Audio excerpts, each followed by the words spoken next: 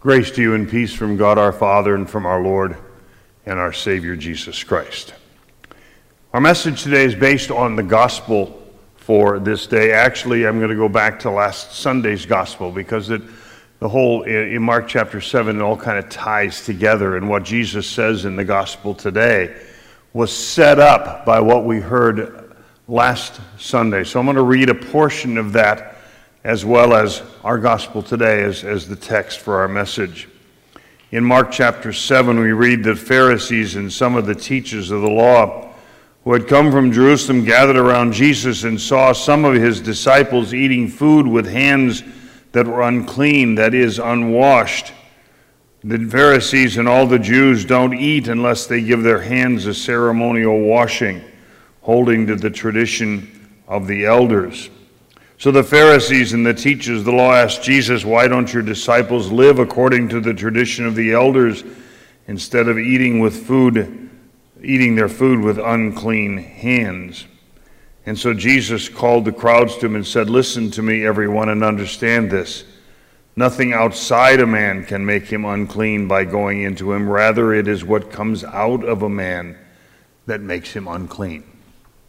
In the name of Jesus. I like the story of the young man who had the habit of continually criticizing other people as if he always knew better. He was with a group of people waiting for a bus. They were right outside the window of a taxidermist shop. And in the window was a rather large owl standing there. And the young man immediately began to criticize the taxidermist for the way he had put together that owl. The head is too big, the feet are not set properly, the coloring on the feathers was wrong.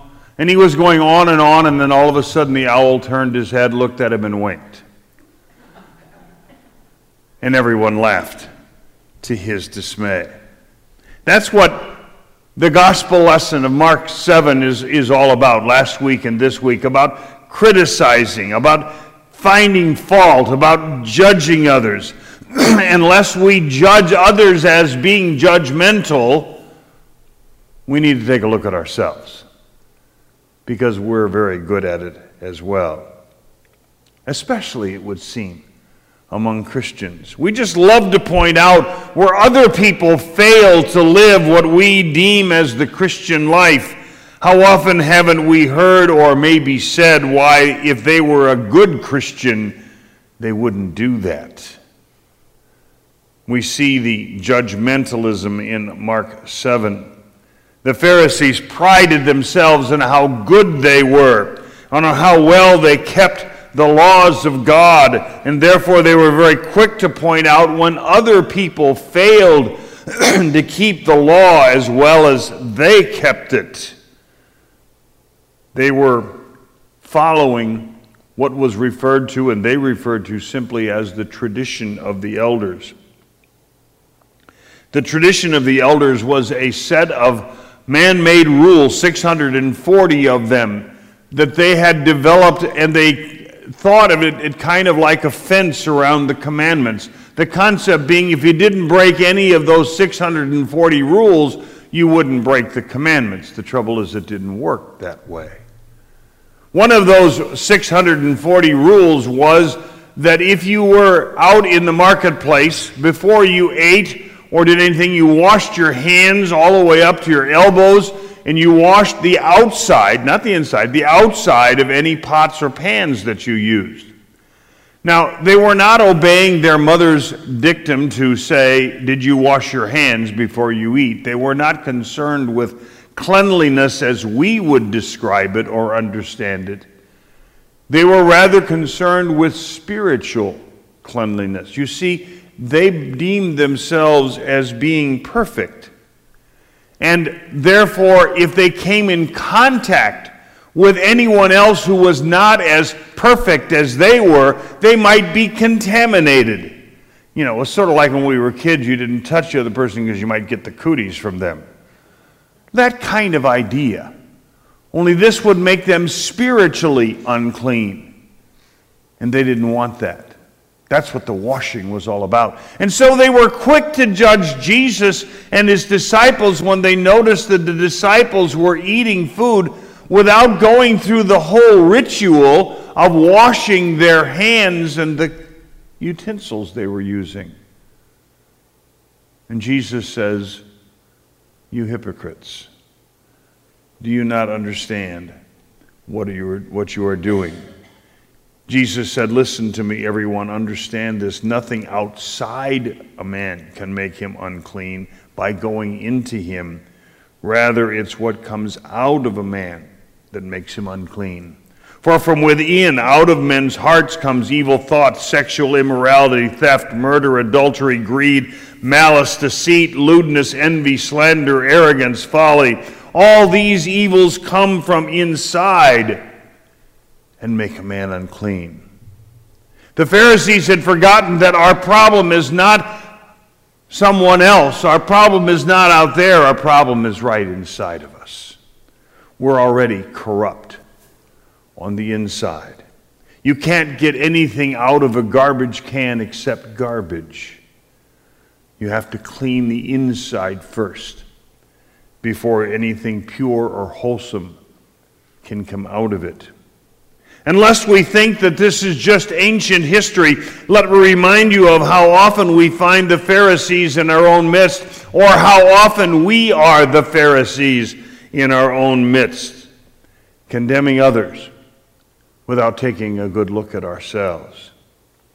When we fall into this Pharisaical role of condemning other people for not being what we think they should be, how quick we are when we see someone else's failures to condemn them. Good Christians wouldn't do that, we say.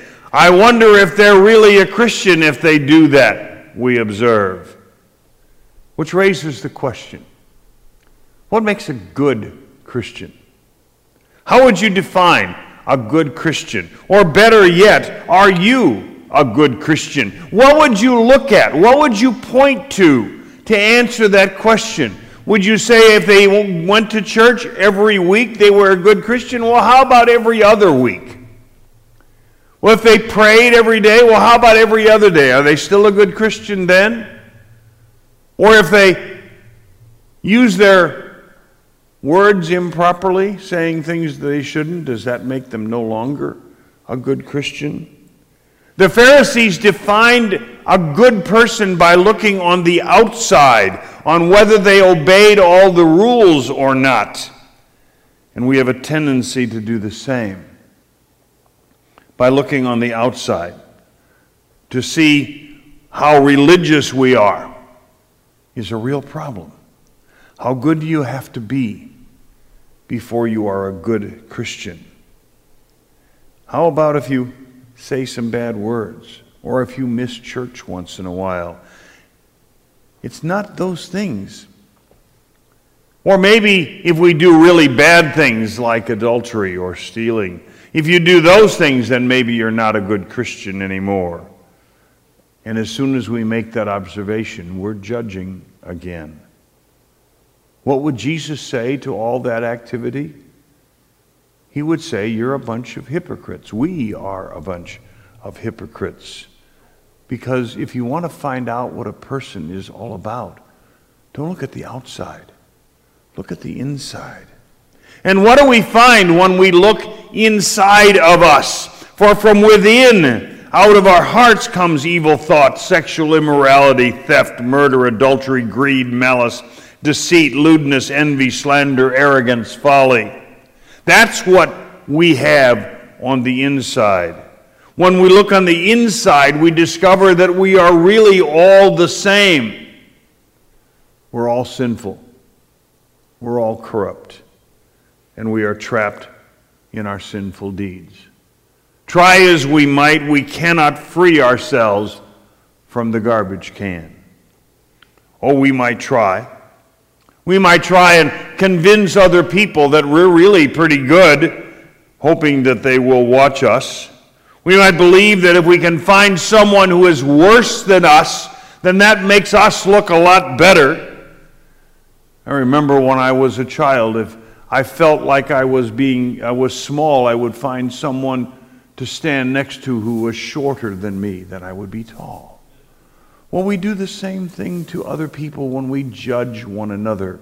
If you want to feel like you're a good person, find someone who's really bad, then makes you look really good. But it doesn't work. No sooner have we condemned someone else than we have also condemned ourselves. What we need is not just to try and clean up our act. What we need is to be cleansed on the inside. And that doesn't happen by our efforts. You see, you can't clean yourself on the inside.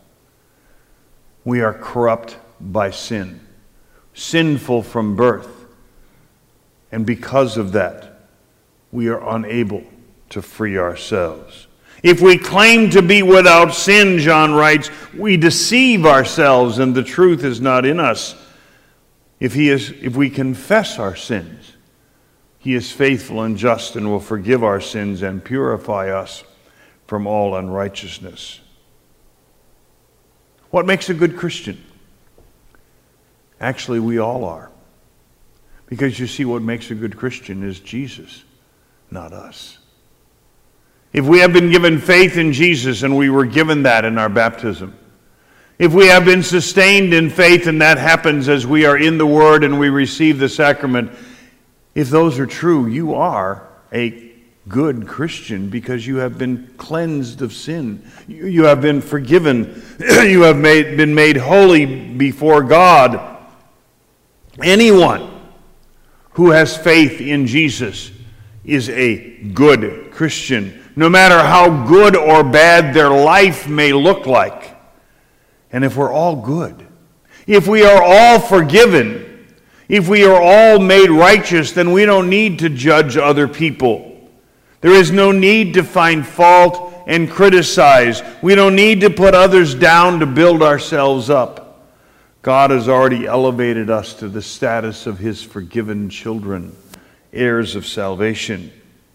And if we are the forgiven, redeemed children of God, and we are, then the only thing left in our lives is to simply do our Father's will. If we are made perfect by Christ, then let's live like it. If we are redeemed and made holy in Jesus' blood, then let's live like holy, redeemed people of God. Paul says in 2 Corinthians 5, the love of God leaves us no choice. Let's live who we are. We are little Christs. That's what the word Christian means. And as little Christs, we demonstrate to others what it means to be a follower of Jesus. Not to convince them how good we are, but rather to attract them to follow Jesus as well. Thanks be to God. We are good Christians by Jesus' grace. Let's live like it. In the name of Jesus. Amen. And the peace of God, which surpasses all understanding, keep your hearts and minds in true faith until life everlasting. Amen. We bring now our gifts and our offerings to our Lord.